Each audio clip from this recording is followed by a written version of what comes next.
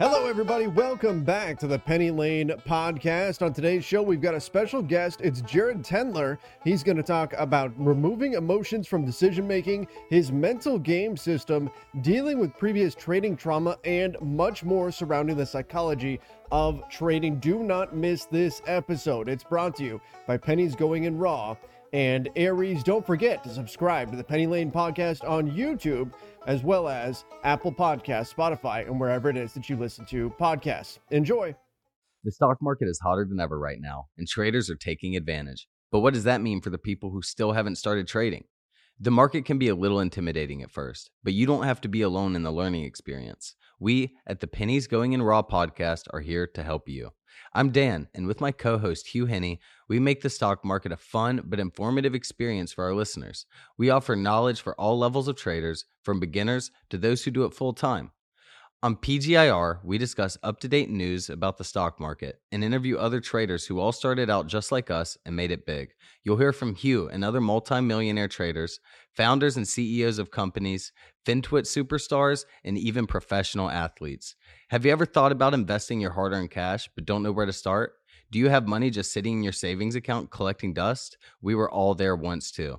Listen to Pennies Going in Raw on the iHeartRadio app, on Apple Podcast, or wherever you get your podcasts. Jared, hi. Welcome to the Penny Lane podcast. How are you? Thanks, man. It's great to meet you. So nice to meet you. I just am thrilled to have you on here. I just put out a little tweet that I wanted to talk to a poker player, and here we are. Here we go. So you're not just a poker player. Could you regale us with some of your accomplishments? Well, I wouldn't say that I'm a poker player. I've been a poker coach for 14 years. Even better. That's exactly what I said. That's amazing. Okay. Yeah. Okay. So I started in the world of golf because I wanted to play professional golf myself. Amazing. And I ran into some mental hangups trying to qualify for the U.S. Open, for, kind of big national events. And I won, 9 tournaments in college, was a 3-time All-American Division III. But there's a big difference between that and, playing in a USAM, a U.S. Open. So I was not able to find answers in traditional sports psychology.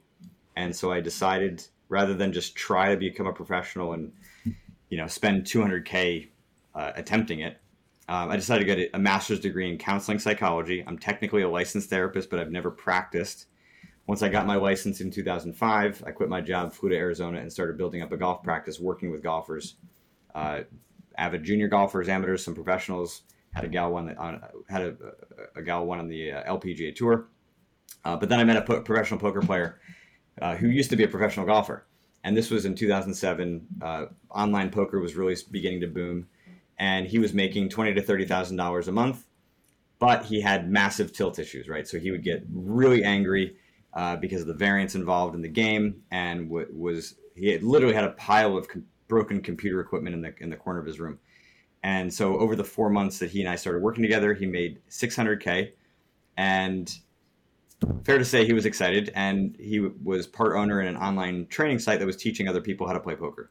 So he kind of introduced me to the world, and all of a sudden, here I am kind of battling up against all the other kind of golf psychologists in that space, and there's literally nobody in poker. And so, I just kind of had open runway, wrote The Mental Game of Poker in 2011, Mental Game of Poker 2 in 2013, and then traders started picking up the poker books, saying, well, you just changed the word poker to trading, and you've got another book. And so I began working with traders, some institutional firms, just kind of building up a roster of trading clients. And then in 2015, I started working with Team Liquid, one of the largest esport organizations in the world. I know Liquid. Head of sports psychology for them. And so now I've got like a roster of PGA Tour players, traders, esport athletes, professional poker players, institutional traders, and then I've got kind of random sports bettors and a radiologist, lawyer. Whole mixed bag. But basically the bottom line is I help people to remove the emotion around their decision-making and their performance. This is incredible. So, okay. So Ellis gives me so much shit because I don't do any research before the podcast.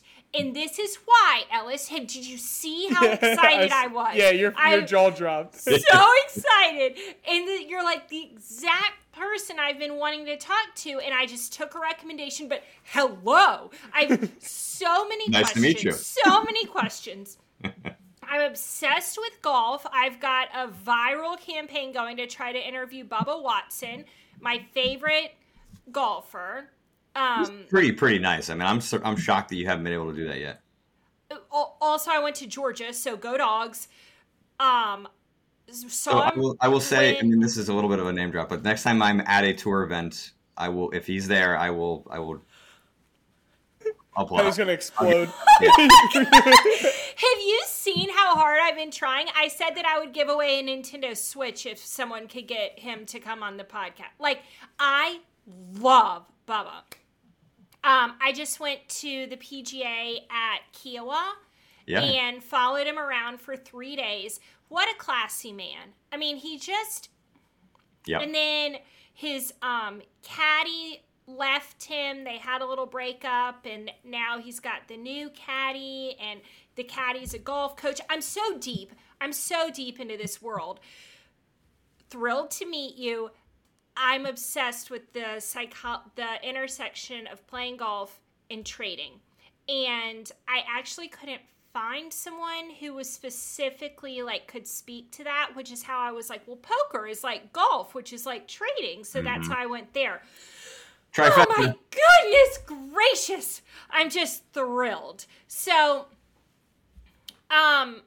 okay, so golf and trading, I love that intersection because it's a game you play against yourself, right? Poker is different, yes or no? Yeah. I mean, I think, yes, there's certainly more reliance on your competitors. And so, yes, there's not, I mean, golf course is your opponent. I mean, any PGA Tour player will say, the back nine on Sunday, your opponents are the ones that you're trying to beat. And so it kind of becomes twofold.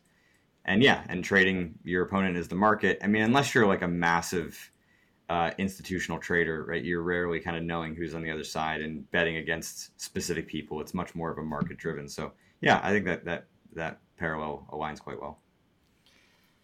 Did you watch the full arc of the Masters this year? Heck yeah. What's the guy's name who won? Scotty Scheffler.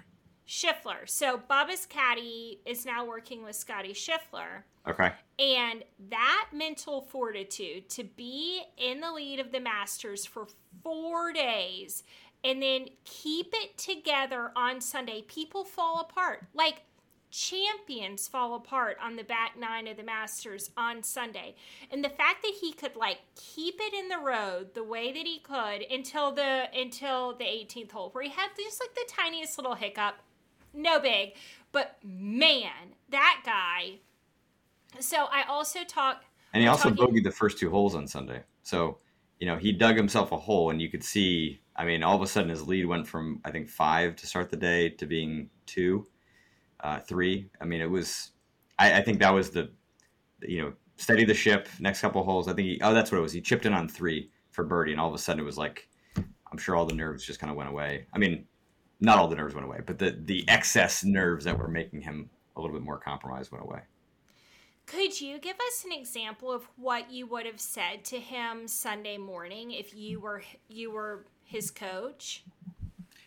So my work is really not about like kind of last minute details. I think if your preparation requires, the thing that is going to, kind of get you over the hump in those key moments, then we have not prepared well. You need to have kind of a foundation for your mentality and understanding of the kinds of emotions that are going to affect you. And so it really is not going to be like kind of some generic, rah, go get 'em kind of thing. It's going to be an extension of everything that we've worked on. So I will give you a more specific example. Doug Gim is a client of mine. I was with him at the Players Championship this year, and he was in the last group.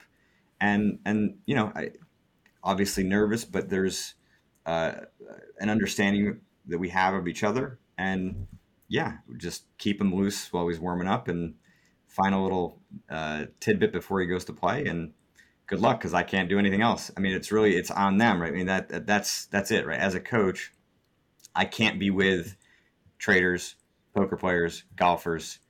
I mean, actually, technically, the poker players, the World Series of Poker, main event, final table. I've been on the rail with players kind of at that, kind of high stakes moment. And so, yes, in that spot, they can kind of step back and we can have a conversation and that has occurred. But in most other situations, right, they're on their own. So we have to really do our due diligence well in advance and spend a lot of time really understanding the ways in which they perform at their best and the ways in which they're going to perform at their worst. High level competition in any domain, masters included, is first and foremost a battle of how strong you are where you're weak. Right? Everybody has weaknesses. And so the question is, how strong are your weaknesses at that point? And Scotty's was obviously very strong, and he's a player that has tended to rely on a bit of momentum, and having won 3 out of the prior 5 events and becoming number 1 player in the world. Now, people think that he kind of came out of nowhere, but look, you don't become number 1 after winning 3 tournaments because you weren't anyway. I mean, he was in the top 30 in the world. So this guy had been steadily climbing, and he was a stud in college. This is not surprising to anybody that kind of know him. Maybe the speed at which it happened could be surprising, sure, but obviously very, very strong where he's weak. I tell this story all the time. The listeners are like, yeah, Blaine, we've heard this story. But I had dinner with someone who was an Olympian mogul skier, and then now he coaches Olympian mogul skiers. And he said that the thing that separates naturally good athletes, naturally good mogul skiers from competitors are obsessed with their weaknesses and building up those weaknesses. And they may not be the best natural mogul skier out there. And it just really stuck with me. I probably say it every other episode. In trading, like, anyone can hit a home run. Literally anyone. But if you can't build up those icky parts. Yeah.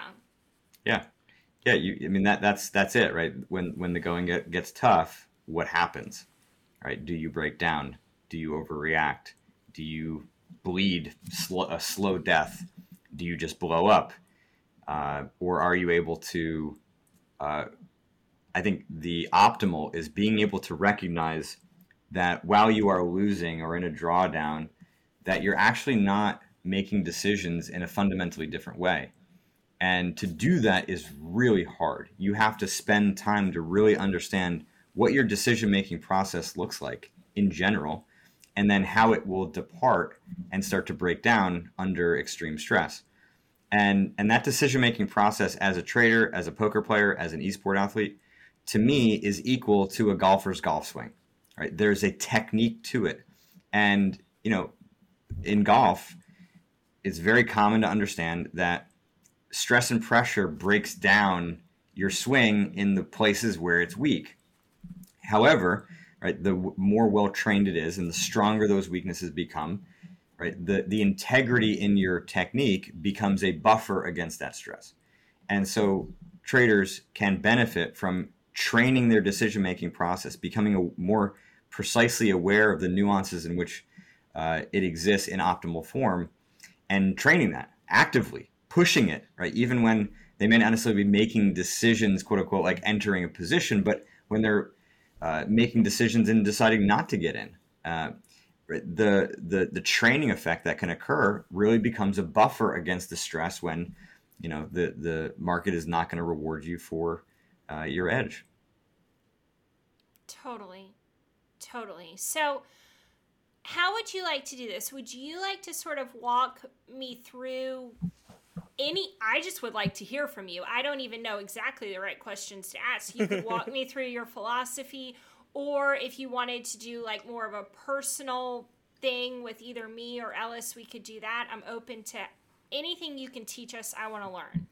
Yeah, so I can do both. I think the first thing is that what separates my methodology I think generally, also in trading, is that I have a system. I'm not just doling out advice, right? This is not stock picking from a mental standpoint, right? You as a trader have a system, you have a strategy that you develop based on that system, and the kind of emotional, mental side of the game has, in my mind, demanded that. And that is kind of what's been missing. Back in November, I did some research, had a number of different kind of trading entities get involved. So we got a pretty decent, kind of stratified sample. 1,200 traders from around the world, 11% female, 60% outside of the 40% outside of the U.S., and broad range of ages from 20 to 75. The effect that I'm going to describe held up across all demographics. Right, 95, 96% of traders knew the value of psychology. They could recognize their emotions were affecting their decision making in real time, and only 34% believed that they had a concrete strategy for actually being able to manage their emotions. So on the one side, I think this is an incredible feat as an industry, and all of the other trading psychologists that have been, kind of before me, the Steenbargers and Mark Douglases of the world, have educated the community. And so, yeah, kind of game over. Everybody knows this matters, but like, what are you doing about it? And so I have great respect for Mark Douglas's book, and especially as a primer to kind of understanding the nuances of trading, which is, like poker, very different from most other competitive environments. And so if you don't really understand kind of the rules of the game, you're going to get run over, and your mentality is going to suffer just because you're fighting up against something that you don't fully understand. So, but then the question becomes, right, so if that advice doesn't sort of solve your greed and your FOMO and your anger and your confidence issues and the discipline issues and all the rest of it, like then what? And so the then what in my world is you need a system. And so my system has call it technically 4 steps to it. And there's kind of basic rules of how the mind and how the brain works that need to be understood in order for the system to actually work for you. And when you kind of go through all of this, it starts to kind of throw water on some of the myths that have kind of propagated, not just the trading world, but also the performance world. So if you want me to kind of walk you through the steps generally, I can. Yes. That'd be great. This episode is sponsored by Aries, the newest trading broker offering both mobile and desktop trading. The app is built for retail traders by retail traders, and they welcome user feedback. Do you ever nail the entry on a trade but can't get filled? You won't need to worry about that anymore because they are a self-clearing brokerage direct to exchange with TradeStation, and they are much faster than other brokerages that route through a clearinghouse. Aries is a multi-asset platform. You are able to trade stocks, options, futures, index options, crypto, and micros. You are also able to buy, sell, and trade cryptocurrencies. Lastly, earn up to 5% interest on eligible crypto assets with no lockups. Aries has partners and offers many free tools such as advanced charting, TradingView with unlimited charting and indicators, free options flow, dark pool data, and many more tools on their roadmap to come. This is on average a $50 to $100 per month value, all for free. Finally, you can withdraw and deposit actual crypto and transfer to the US dollar and use it to trade any trading assets offered. Aries is the first brokerage to offer this. Please click the link in our bio or go to www.tradearies.com/PennyLane to sign up for an account today. Okay, yes, Jared, please walk us through the steps. Okay, you got it. So step number 1 is called mapping your pattern. And I framed it that way because when we start to look at the data that exists around your biggest trading mistakes, right, we can look at the specific information to create a map that is going to recognize the steady escalation that will generally occur prior to it. It does not help you to know after the fact that you just made a mistake. I mean, it's just like seeing a trade in hindsight doesn't really pay very well. So you have to have the foresight to understand what's coming. And so as traders, you are incredibly skilled at recognizing patterns in the market and finding opportunity. And so we need to do the exact same thing around your biggest trading mistakes.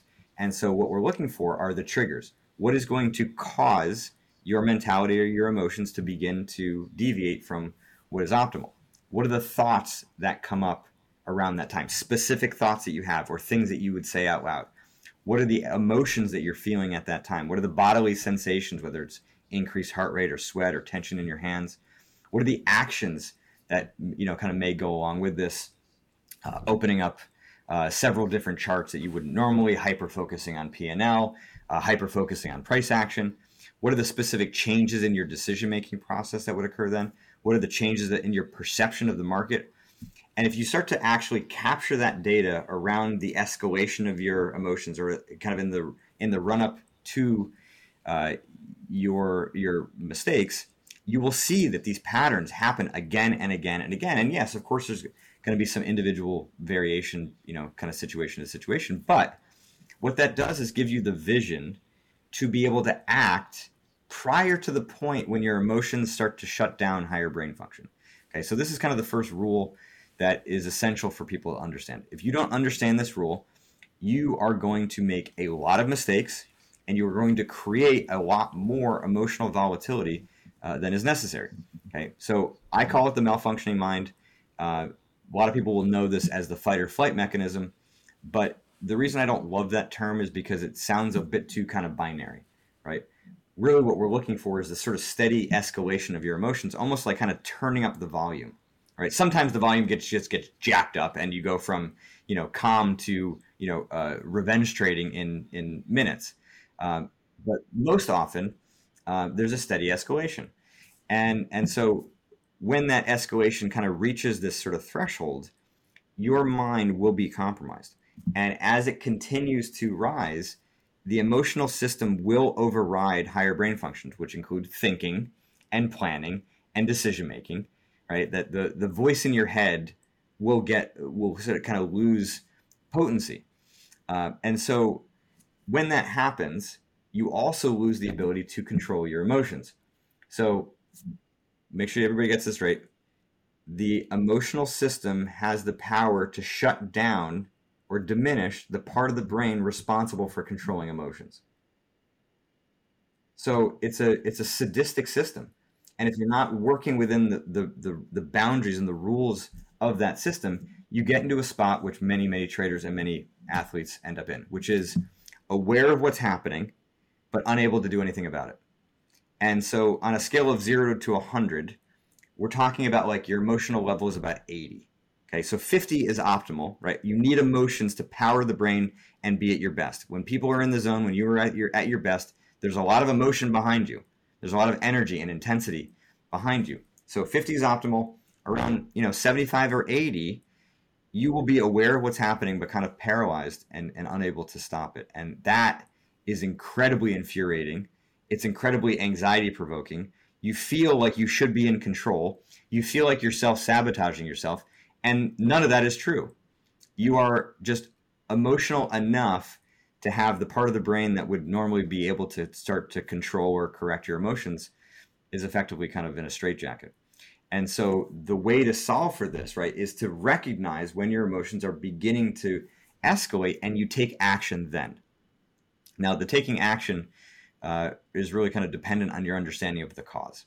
So if we're in agreement that emotions are not bad and that we can use emotions as a signal, what the heck are they signaling? So broadly speaking, emotions can be used for intuition. Emotions can signal weaknesses in your strategy. Emotions can signal underlying flaws or biases or illusions or wishes that you have in the recesses of your mind. And of course, they can signal personal stuff, but we're not going to get into that. But for the most part, it's an illusion of control, an illusion of emotional control, high expectations, hindsight bias, confirmation bias, hating mistakes, hating to lose. These are examples, expecting yourself to make money every day. These are examples of the underlying kind of flaws or biases that run in the background of our mind, and they get exposed, and you can recognize that they are present when your emotions have risen too high. So you have to do this sort of analysis to break out and understand the underlying cause of your emotions. You can't just do battle against them, right? Because the battling is what doesn't work. You're trying to control it. No, we're actually trying to correct the cause of that excessive emotional volatility, which is step 2, getting to the root of the problem. right? If you don't get to the root of the problem, it's much like a weed, right? The sucker is going to just keep growing back. And, some people try to plant flowers as a way of kind of counteracting those weeds, but then you just end up with a garden that looks like crap because it's full of weeds and flowers, right? We want to actually pull those roots out. And in order to do that permanently, step 3 is correcting the problem. It's weaponizing your mind, preparing it like you would strengthen the body to act in those moments with precision, because you understand the cause. You have predetermined, pre-selected points of logic and things that you're kind of injecting into those moments. And when you do that regularly and frequently, much like you train anything else, you begin to upgrade your mentality and you begin to reshape the way that you react to those moments. Amazing. That was fantastic. Amazing. Now, how would you start? So say we're new clients, Penny and I, right? How would you start kind of mapping that first step? Would you just taking notes at the end of the day? Like, hey, for example, today, I took a huge loss on SPY calls, whatever, because I was already down big on the day and I just wanted to make it back. Would you start almost writing down those moments and keeping track to almost build that web of, would you call it a mapping pattern? Yeah. To almost build that web of triggers in order to kind of work on step 1. Is that? Yes, exactly. So on my website, jaredtendler.com, I have a kind of resource tab with a lot of free worksheets. And one of those worksheets is called a data collection sheet. Awesome. Right? And it has everything I already mentioned, right? I mean, you don't need the sheet. Just open up an Excel file, open up a Word doc, and just list out all the things I mentioned, right? What's the situation? What's the trigger? Thoughts, emotions, behaviors, actions, changes in decision-making, changes in perception of the market or your opportunities or your positions. And then actually kind of list out what the mistake is itself. And so as you can have these things open during the trading day and just be taking notes regularly. I wouldn't suggest doing it at the end of the day unless you're a scalper and you don't have the time. But most traders have little pockets, little windows of time where they can be tracking and charting what's going on emotionally. And it's also important to be detailing out what is optimal, right? It's very easy to focus on when things are wrong, but when you focus on what is optimal, it's actually easier to identify the deviation. And those subtleties really, really matter for the reasons I already mentioned. So yeah, take notes. At the end of the day, consolidate your notes. Do this for several days, a week, 10 days. Look at your notes and then begin to create the map where you're scaling the intensity from level 1 to level 10, let's say for fear or for anger, right? Level 1 would be minimal, barely noticeable, right? You have thoughts of looking at P&L. For greed, you have thoughts of what the utility of the money could mean for you. But you haven't actually made a mistake yet. It's just the first signal that a problem is on the horizon if you don't do something. Because if you take more losses, if you win more money, right, whatever is going to sort of trigger an escalation of emotion, it is going to happen because these are very well-worn patterns. I mean, people don't necessarily think about it this way, but I think it's fairly accurate. Everything that you'd classify as a mistake, you are good at. You are very good at making those mistakes. So yeah, they're going to keep happening again and again and again until you become the force to actually drive the change. I really like the way you phrased that. Yeah, if some people are just really good at making mistakes, but it means they're really good at it. That was a great way to look at it. Yeah. But it's not a bad thing, right? Because now we move on the step 2, we can really kind of reflect and dive deep on those issues and strengthen that by using our emotions, you're saying? Yeah, because the emotions are not a problem, right? They're causing problems. Okay. But they're not the problem, right? So if you're walking down the street and you feel pain, you'd probably want to find out why, right? Is it maybe because there's a freaking rock in your shoe, right? So is the pain the problem?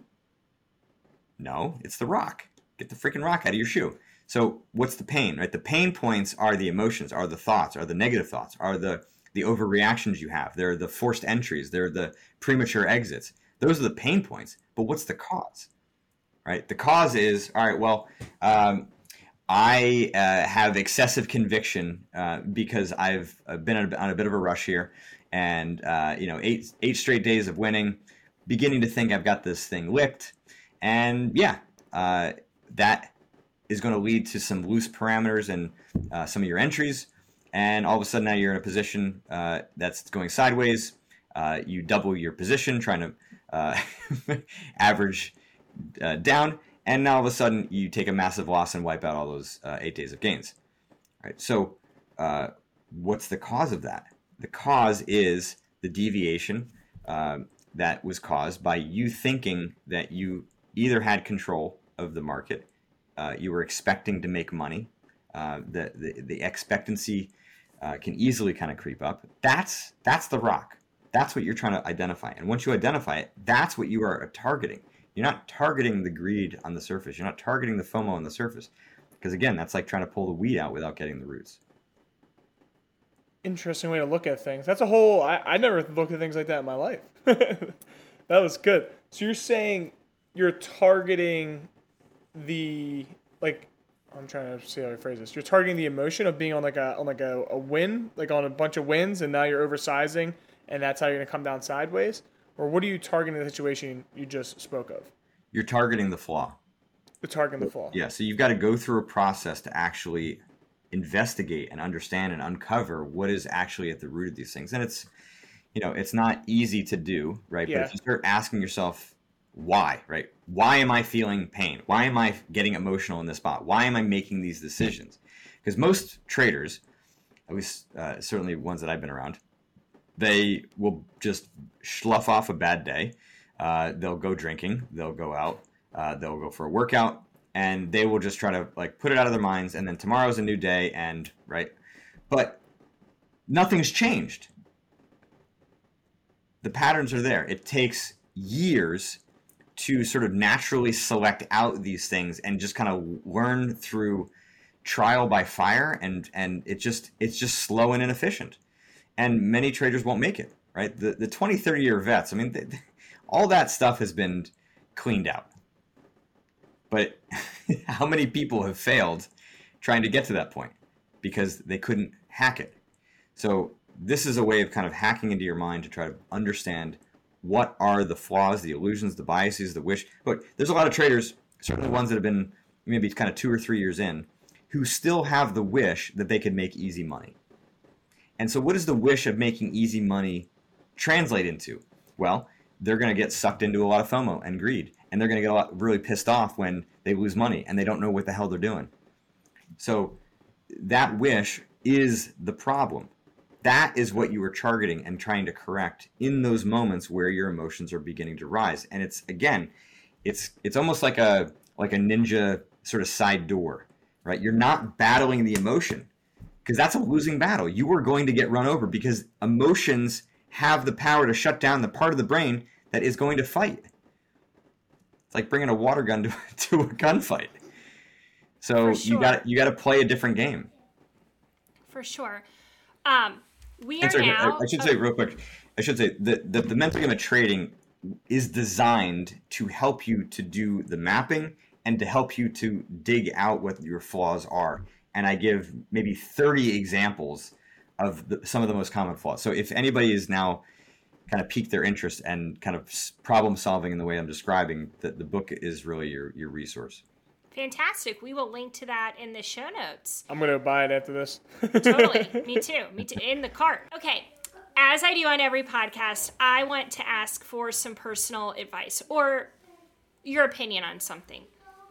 So I am kind of on a winning streak, and I am more afraid now than I was through all my bad trading that I'm going to blow it up somehow, because it's been long enough that every single day I'll text my friends and I'm like, is today the day? And I'm just are we going to go out in some kind of blaze of glory? Even though I've taken all of these, I've been doing this thing where I've been trading just one stock and traded and made $50 a day for 2 weeks, and then $100 a day for 2 weeks, and then $150 a day for 2 weeks. And now I'm at $1,000 and I'm doing it fairly consistently, yes. And part of me is we've sort of worked that muscle of what it feels like to be consistent, but I'm really terrified. So well, let's ask a few questions here because there could be a lot of things. Okay. Have you blown up before?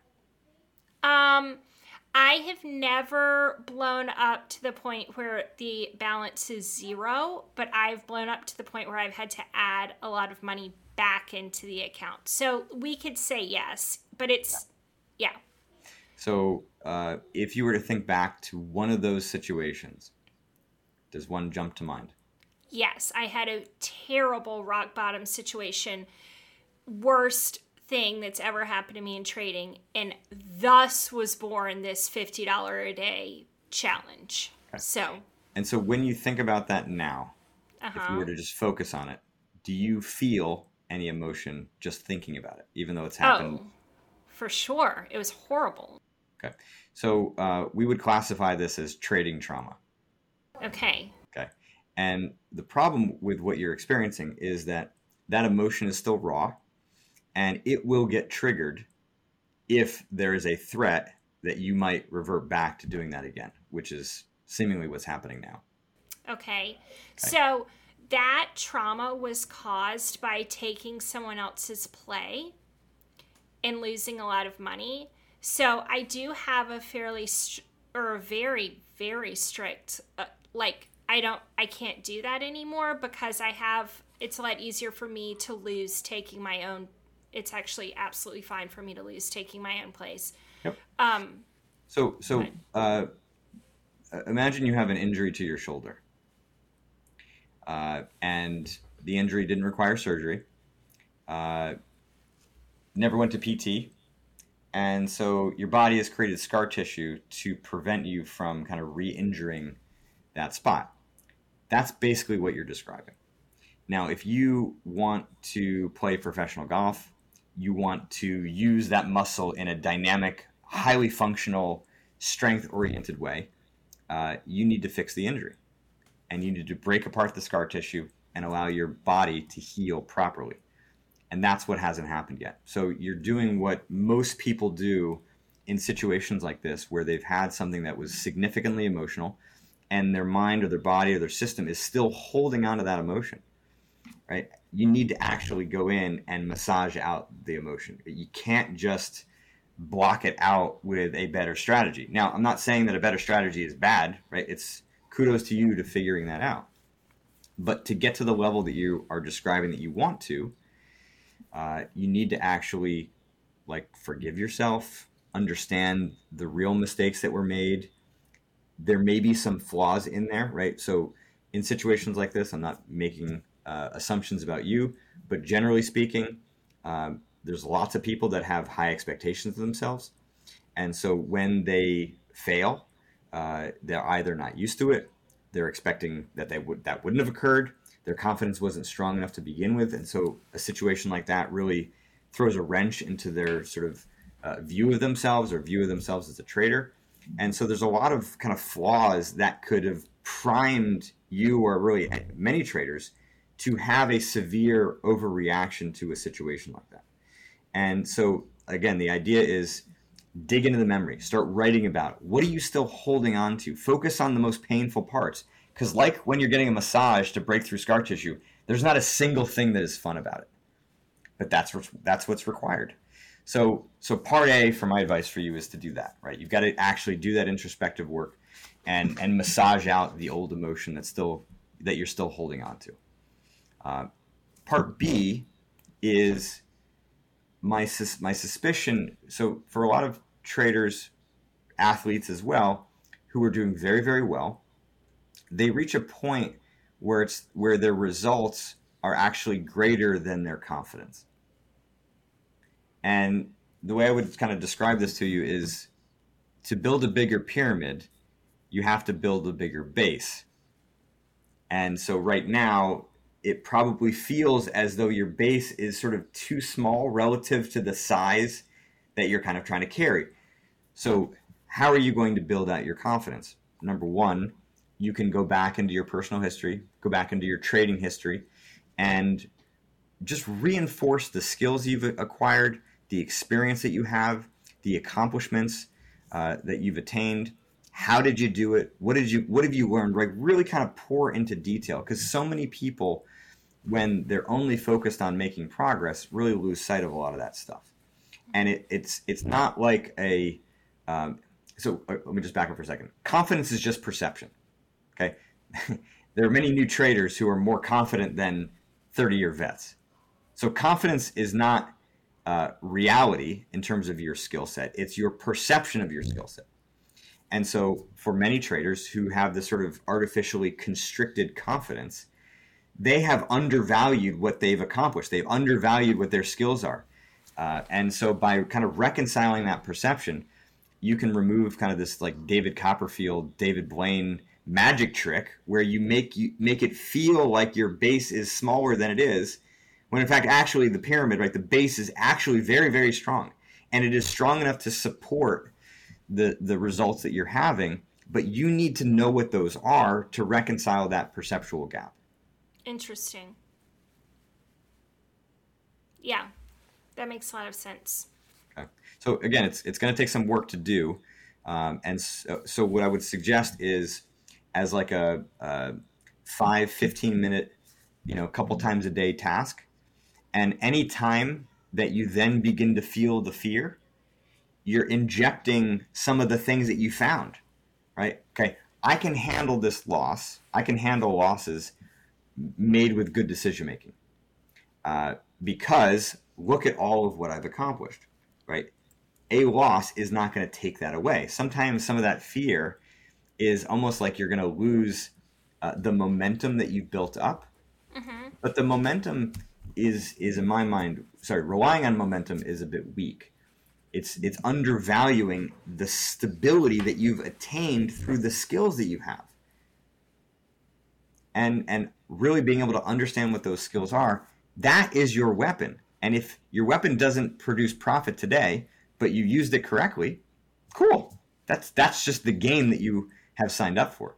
And so if you're just looking for wins to continue to kind of pad this confidence, you're actually not building confidence. You're now become dependent on winning money to secure that confidence. And it's a very weak position to be in. You want your confidence to be based on your skills and your experience and your track record. When that happens, it's almost like your bones get stronger and you're able to just kind of stand on solid ground rather than feeling like you're standing on a little canoe or rowboat in the open ocean.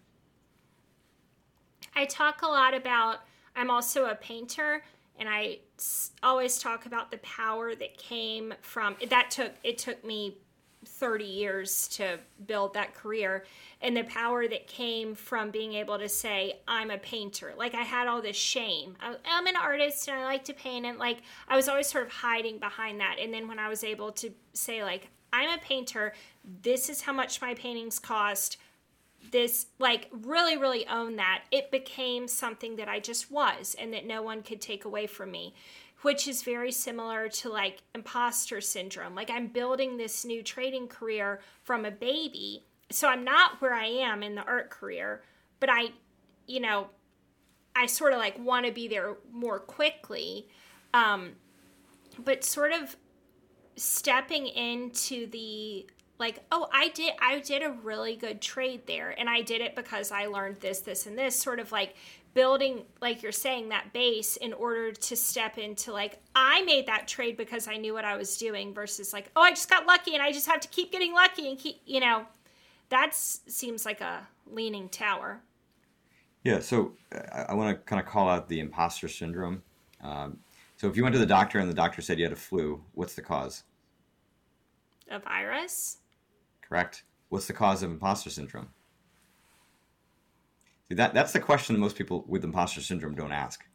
And it's an important one to ask because it's a kind of aggregate of a bunch of symptoms or signals that define the problem, but it's not the cause.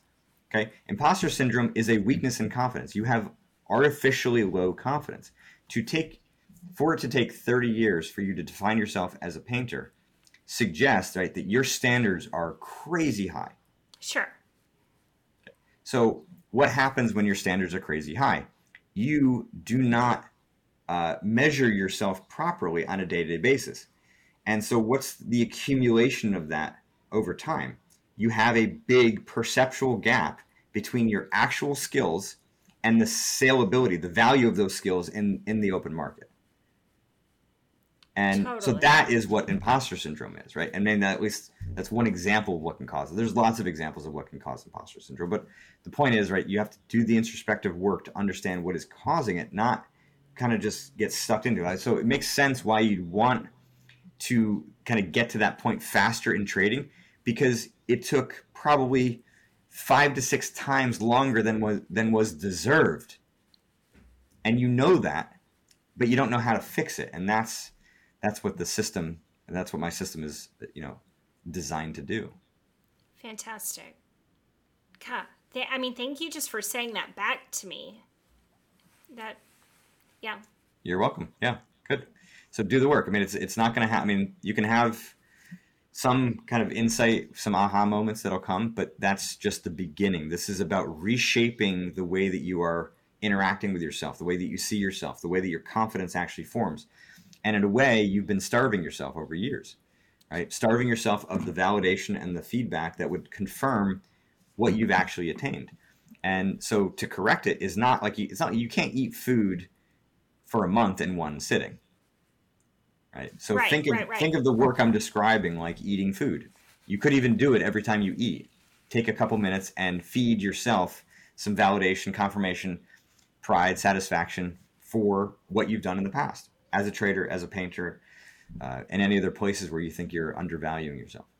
For sure. It's I even did it this week with the podcast. I went out to dinner with some friends and they were nice enough to be like, so how's the podcast going? And I was like, oh, it's fine. It's just like this small thing that I did, like doesn't matter. Da, da, da, da. And then I finished saying it and was like, no, like why would I have so much trouble just being like, the podcast is amazing. Like I'm doing a great job, but that's hard thing to say. So what you just said is actually really, really important. Why? Right? My guess for you, like many, many people, it's a rhetorical question. You're not actually sitting down and saying, why am I reacting that way? But that's what you have to do. There's a reason for it. You're not crazy. There's nothing irrational or illogical, and there's no self-sabotage. Self-sabotage is such a BS term, right? It should be wiped from the face of this planet, okay? Because the people that use it think that they are in control, think that they are purposefully undermining and sabotaging their actions. But the reality is they're not good enough to do that. True sabotage requires a lot of skill. This is, you have underlying patterns, you have underlying flaws, biases, illusions, etc., that are the thing that is tripping you up. You're not in control of this. You have to understand what is actually at the root of the issue. Then you can take control of it. Then you can actually reshape your mind to provide you the perspective and the balance, the performance, the precision that you're after. Amazing. Alice, you had a question? So I was wondering, so anyone can, hit a golf ball, or as you mentioned, you do esports and poker and everything like that. What do you think is the single thing that divides like an amateur from a pro? Do you think it's physical? I mean, obviously some genetic stuff, but do you think more of the mental game plays a part in it? I think it's too simplistic to bring it down to one thing. I mean, I think really? Yeah. I mean, look, we're not in the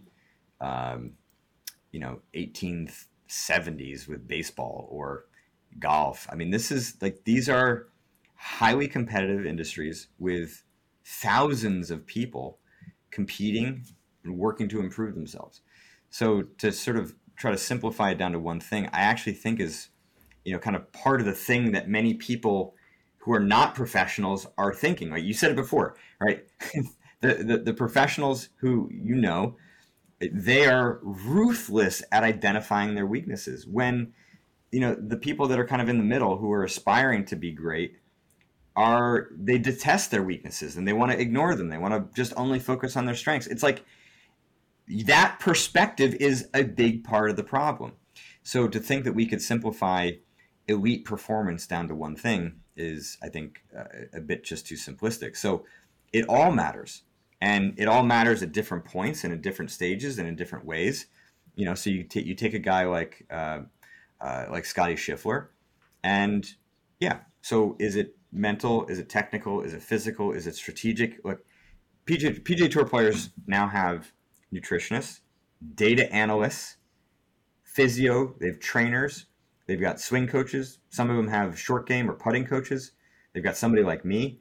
They've got agents and managers. I mean, it is a team sport now. So quality of the advice is a huge component. I heard some stories about Tiger recently that, one of the weapons that Tiger used was that he would do all of his practice, all of the real work before he would get to a tournament. So when he would get to a tournament, you'd see all the other players on the putting green or on the driving range, Monday, Tuesday, Wednesday, they're with their swing instructor, they're like doing drills. And effectively, like if you're doing drills, you are showing to your competitors what you're doing. And so Tiger would show up and he would never show his hand. So he would just dominate and nobody had a clue as to what he was doing in order to do that. So the psychological warfare that's associated with that, but it was also informational warfare. So yeah, knowledge is power, and having quality knowledge is power. So I've had a number of clients over the years who wanted to go from being a poker player who was interested in psychology to being in my role. And they all failed for reasons that was very predictable, was because it's very different to know what works for you and being able to kind of diagnostically analyze lots of different random people in a way that is most effective for them. Two very, very different things. So I'm not trying to put myself on a pedestal here, but I am saying that I understand things that other people don't. And because of that, I have an edge in the market. That's why I have clients in 45 countries and, a variety of different professions. So what does it take to be at an elite level? It takes the right mentality. It takes the right information. It takes, yes, you do need talent. You also need to have a tremendous amount of passion and love and interest in the thing that you're doing, because in order for you to be great, you have to do a shit ton of work. And who is going to do a shit ton of work? Somebody that hates trading or hates poker? Of course not. It's the people that love it and are passionate about every little nuance about it, and they cannot get enough. They oftentimes are very competitive. So there's a lot of these, I think, components of what makes somebody great, but genetics and talent 100% are a part of it, right? Michael Phelps has the same leg length at 6'4", I think, as like an elite runner who was, I think, 5'9", 5'7", right? He had the perfect body to swim fast like he did. And so it's no surprise. But he also had to have a lot of these other dimensions. I mean, his work ethic was insane. I think I heard something that he would train from like 8 a.m., 9 a.m. to 2 o'clock. He'd go home, he'd eat, he would sleep for 2 or 3 hours, and then he'd go back in the pool, and he did this 7 days a week for 2 years. I mean, that's what it takes. Well put, well put. I was just curious because I told some of my friends I was speaking with you, and they wanted me to ask you that. So that was a good one. Another follow-up question that would be, do you think since like psychology and everything has been more and more important of, people understand like mental health and everything, do you think that's increasing? I don't know how to put it. Do you think that's increasing performance? I guess I could say is understanding the mind more so than the body. I think that's probably the first question I should have asked. Do you think just another tool in the tool belt? It's another tool in the tool belt. I mean, I think what you see executive coaches in Fortune 500 companies has been around for a long time, but now it's starting to trickle down to, we'll call them, everyday employees. Why? Because when you're looking for, greater advantages from a performance standpoint, right? People want to be good at their job. People want to be good at what they do. And when they're not, or when there are interpersonal dynamics and there's whole different, elements to it, right? I think what the psychological, the mental dimension, like adds a component that's been missing and can oftentimes be kind of the catalyst to actually making some fundamental changes from an organizational perspective. But that organizational change comes because you have a bunch of other, individuals who understand how to be better people that then become better employees and better at their job.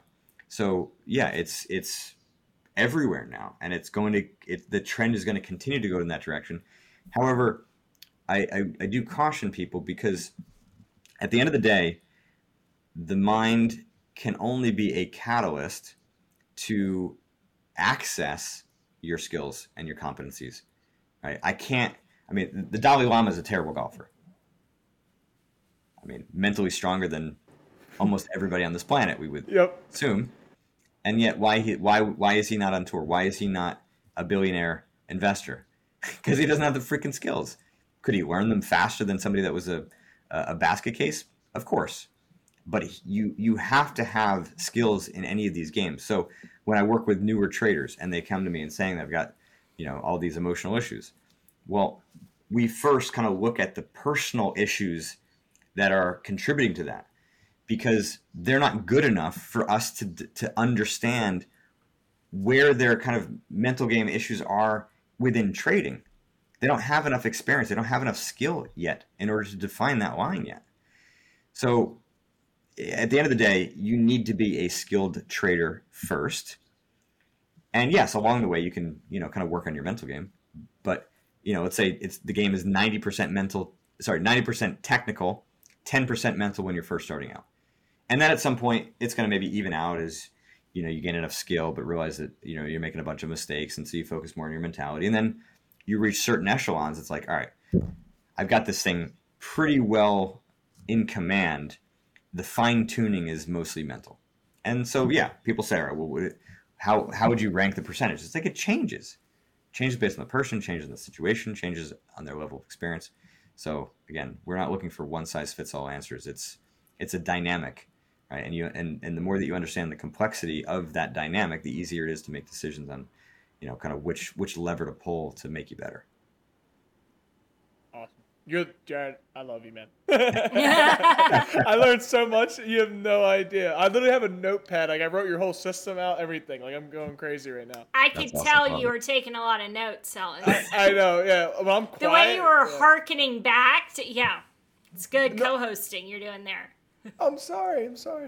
No, I appreciate it. This is, I guess we didn't touch on the third part of your plan, now that I think about it. Yeah, it's correcting your problem. Oh, so the fourth one that's maybe a little bit of an asterisk is rinse and repeat. You're never going to solve the mental game. That's why I like that term, because it implies that it's a game, right? We're not playing tic-tac-toe here, right? This is chess. So the mind is complicated, and as you continue to progress, you will always have weaknesses, and so it's your job to always be looking out for them and understanding them. And yeah, you're going to find pockets of time where they're going to be really strong. You're not going to have to worry about them for very much. But if you get into a mode where you're like, I'm good, you're going to get whacked at some point pretty soon. It's almost that constant evolution of practicing it, almost like using your mind as a skill, right? Practicing it over and over and over again, and just recognizing your weaknesses. They always talk about the 12-step program for people in recovery. It's like it never really ends, right? You kind of get to the end and then you restart and then you just kind of go through it again. Yeah, so the difference here is that you can solve your current issues. So if you're struggling with FOMO or greed, and the way they show up, you can kind of graduate to the next level where those problems go away. But then maybe another set of problems are going to come up, and they're going to be more kind of situationally based. But the thing is that you can use the system for solving whatever those future weaknesses or mistakes are, right? The system doesn't change because it's based on just kind of basic brain science. The application of it is highly variable. There's lots of ways to do it. And, I'm currently involved in a 5-part masterclass. We're going into part 3 on Saturday, what is that day? Saturday the 7th. And, the whole kind of concept, right, is this systematizing of the way that you approach your problem solving and walking people through the system in very granular detail. But there's been a lot of individual variety of the materials that get sent back. So I've got all these tools that I kind of put together, but then people personalize it. And I love that because at the end of the day, it has to work for you. And so there's lots of ways to get it done, but you can't argue with the basics, right? There are foundational principles that you have to adhere to. And so the system that I've developed is organized around those foundational principles, which then just kind of makes the whole process more efficient. So yeah, you're never going to solve the inherent reality that we're always going to have weaknesses, but you can solve the things that you're currently struggling with. And once you do, cool, right? Maybe you're not going to know what those next pain points are, but you've got a system in place that is going to help you to identify it and work through it once you do. One last question. Where do you stand on meditating? Useful? Not useful? So I would consider it to be a great tool for building awareness. That introspective ability is a skill, and some people are stronger at it than others. And if you're not, and you're like, I'm trying to map my pattern here, I'm trying to collect data, but I've got just a big blank page. Yeah, meditation could help. Meditation is also good for developing kind of mental strength and the ability to focus, which is an important tool to be able to use to kind of correct your pattern, to kind of fight in real time and do battle against these patterns and eventually upgrade them. But I think a lot of people overuse meditation as a answer, as a solution, and I think of it more as a tool, not as a solution. I'm on day 95 of like this constant meditation affirmation as I sleep situation that I started, and it's a Band-Aid. If it is a Band-Aid? Yeah. If nothing but a placebo effect, though, it is sort of nice in the routine of like, I am going to do this to try to sort of better myself. I've enjoyed that part of it, but a Band-Aid, all right. So more work that really needs to be done here. Yeah. Listen, I mean, Band-Aids aren't bad. If you're bleeding, a Band-Aid is helpful. But if you start to rely on Band-Aids or like crutches or a cast, right, you over time starts to create these limitations in the way that you function. And, a lot of traders do this too, right? So you might force yourself to actually walk away from an active trade because if you're sitting there, you're going to meddle with it. Well, that's a Band-Aid. I mean, I'm not saying that right now you should rip that Band-Aid off and force yourself to sit down. No, you need to figure out why you are experiencing such overwhelming stress being in a position that you're going to meddle with it. That's what you have to do. And you can keep the Band-Aid on while you do that work. So by all means, continue to use the meditation in the way you've described. But the feeling like you're doing something productive is like you're going to feel way more productive when you do the things that I've talked about because you're actively building that perception back so that, again, eventually you won't need to use meditation and affirmations in that way.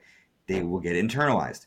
Right? If you need to use affirmations every single day, if you need to look at yourself in the mirror or play this like kind of loop, you're Band-Aiding a weakness. And again, Band-Aids are cool in the short term. They're not cool in the long term.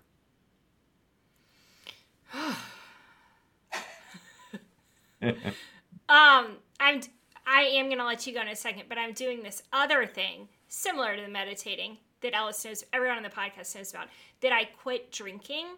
And if I'm really honest with myself, I don't think that I have like that much of a drinking problem. It's kind of a mental toughness thing of like, well, if I can quit drinking, then I can be a badass trader. And I like continually tell myself that. Is that also a Band-Aid? Feels like could be a Band-Aid. I'm gonna throw it back on you. Why do you suspect that it is? Because I think that I struggle with a lot of things like anxiety and self-confidence and things like that, those are the bad parts of the alcoholism. It's not really that I'm over drinking or I quit drinking and I'm like, I don't need I don't have a physical dependence on alcohol. I have a self-esteem problem probably. Yeah.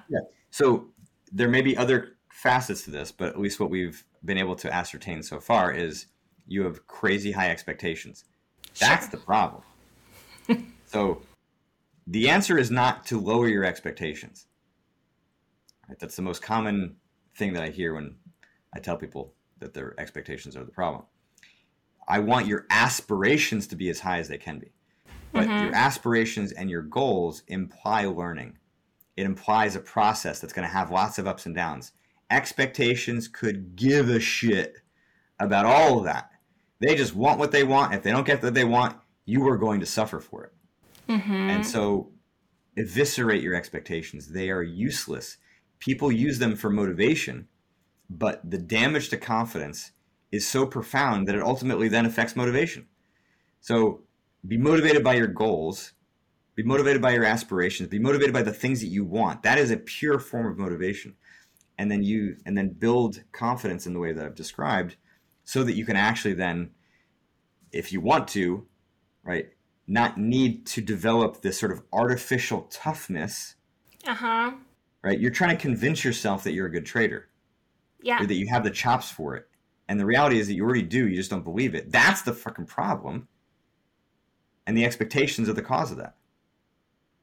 Yes, but I also think I want to be like really good too. Cool. So I have to like, well, I'm not really good right now. So there's keep using that that trick around drinking to strengthen your toughness. I'm down with you being a badass.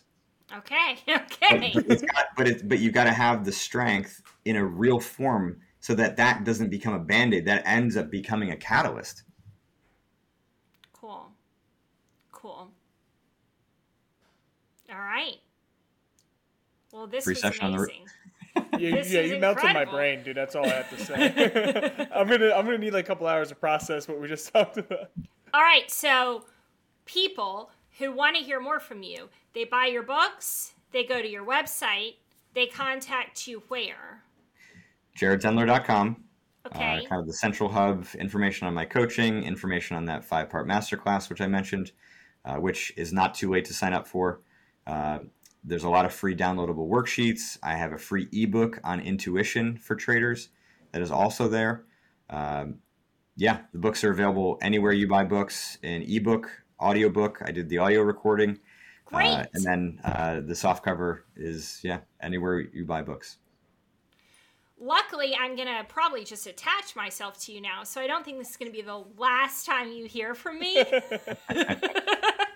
So thank you for letting me know where to contact you. You're very welcome. Thanks for your time today. This was fun. Thank you for your time. This is everything I wanted and more. If you see Bubba Watson around, let him know. You got it. All right. Thank you. You're welcome. Take care.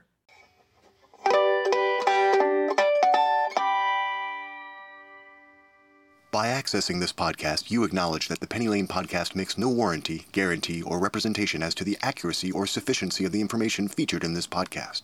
The information, opinions, and recommendations presented in this podcast are for general information only, and any reliance on the information provided in this podcast is done at your own risk. This podcast should not be considered professional or financial advice. Unless specifically stated otherwise, the Penny Lane podcast does not endorse, approve, recommend, or certify any information, product, process, service, or organization presented or mentioned in this podcast, and information from this podcast should not be referenced in any way to imply such approval or endorsement. The third-party materials or content of any third-party site referenced in this podcast do not necessarily reflect the opinions, standards, or policies of the Penny Lane podcast. The Penny Lane podcast assumes no responsibility or liability for the accuracy or completeness of the content contained in third-party materials or on third-party sites referenced in this podcast, or the compliance with applicable laws of such materials and/or links referenced herein.